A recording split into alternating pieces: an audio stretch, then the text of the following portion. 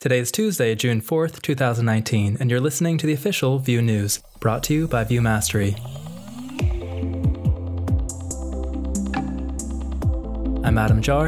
And I'm Ben Hong. You can find links to all the stories we talk about in our weekly newsletter and on news.vuejs.org. Nuxt version 2.8.0 is out. In addition to squashing bugs, you can now see a build indicator in your browser, group SSR logs, and detect page creation. Check out the release notes for more information. There's a lot of Apple news this week due to their WWDC event on Monday. But did you hear the Vue-related Apple news? Wait, Vue? Apple?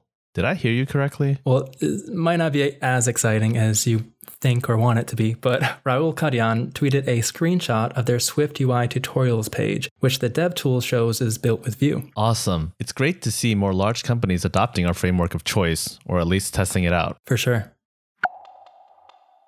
How do you think you would try to trigger events from one page to another? I imagine you'd use something like Vuex in order to manage that kind of thing. Right. Well, thanks to a great tip from Dan Vega, it turns out you can actually use Vue Router to bubble up events from the page's child component and listen for that event on the router view. Now that you mention it, they are just components, so that makes sense. That they are. Core Vue team member Damien Jalish just tweeted about how scoped slots allow you to call component methods and pass arguments into them, arguments that you received from the slot itself. Wait, that sounds like some weird slot inception magic going on. I'm going to need to see that in code. Yeah, there were some mixed reactions on Twitter too, but seems like an interesting trick.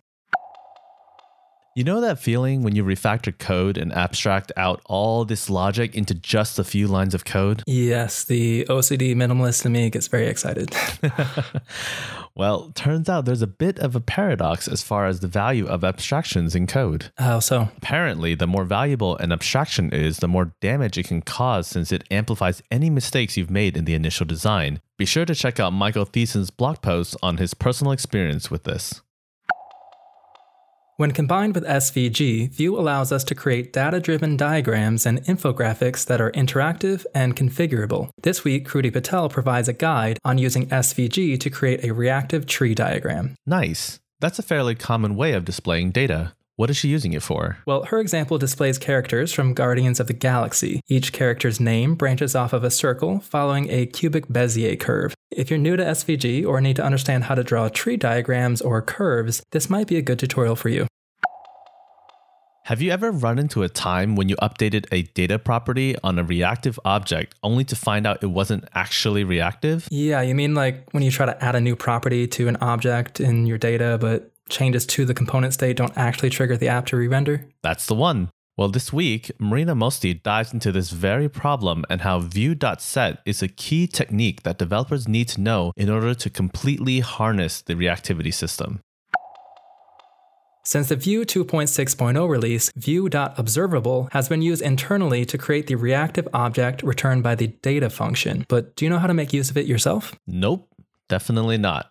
At least not yet. Yeah, me neither. But a new article by Marcus Oberlehner shows how to use this new feature to build a simple reactive polling system for a REST API. Sounds like a powerful tool if you're looking for more advanced techniques.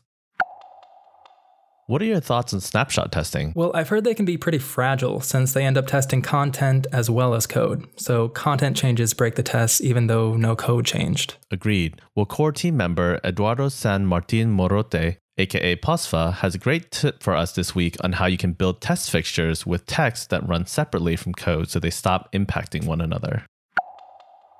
If you're looking for more ways to start learning Vuex, there's a new free YouTube crash course by user Rakib TG. Cool. What does he cover? So throughout the 25-minute video, he covers the basics and ends with namespace modules. It doesn't go super deep, but it's a good intro.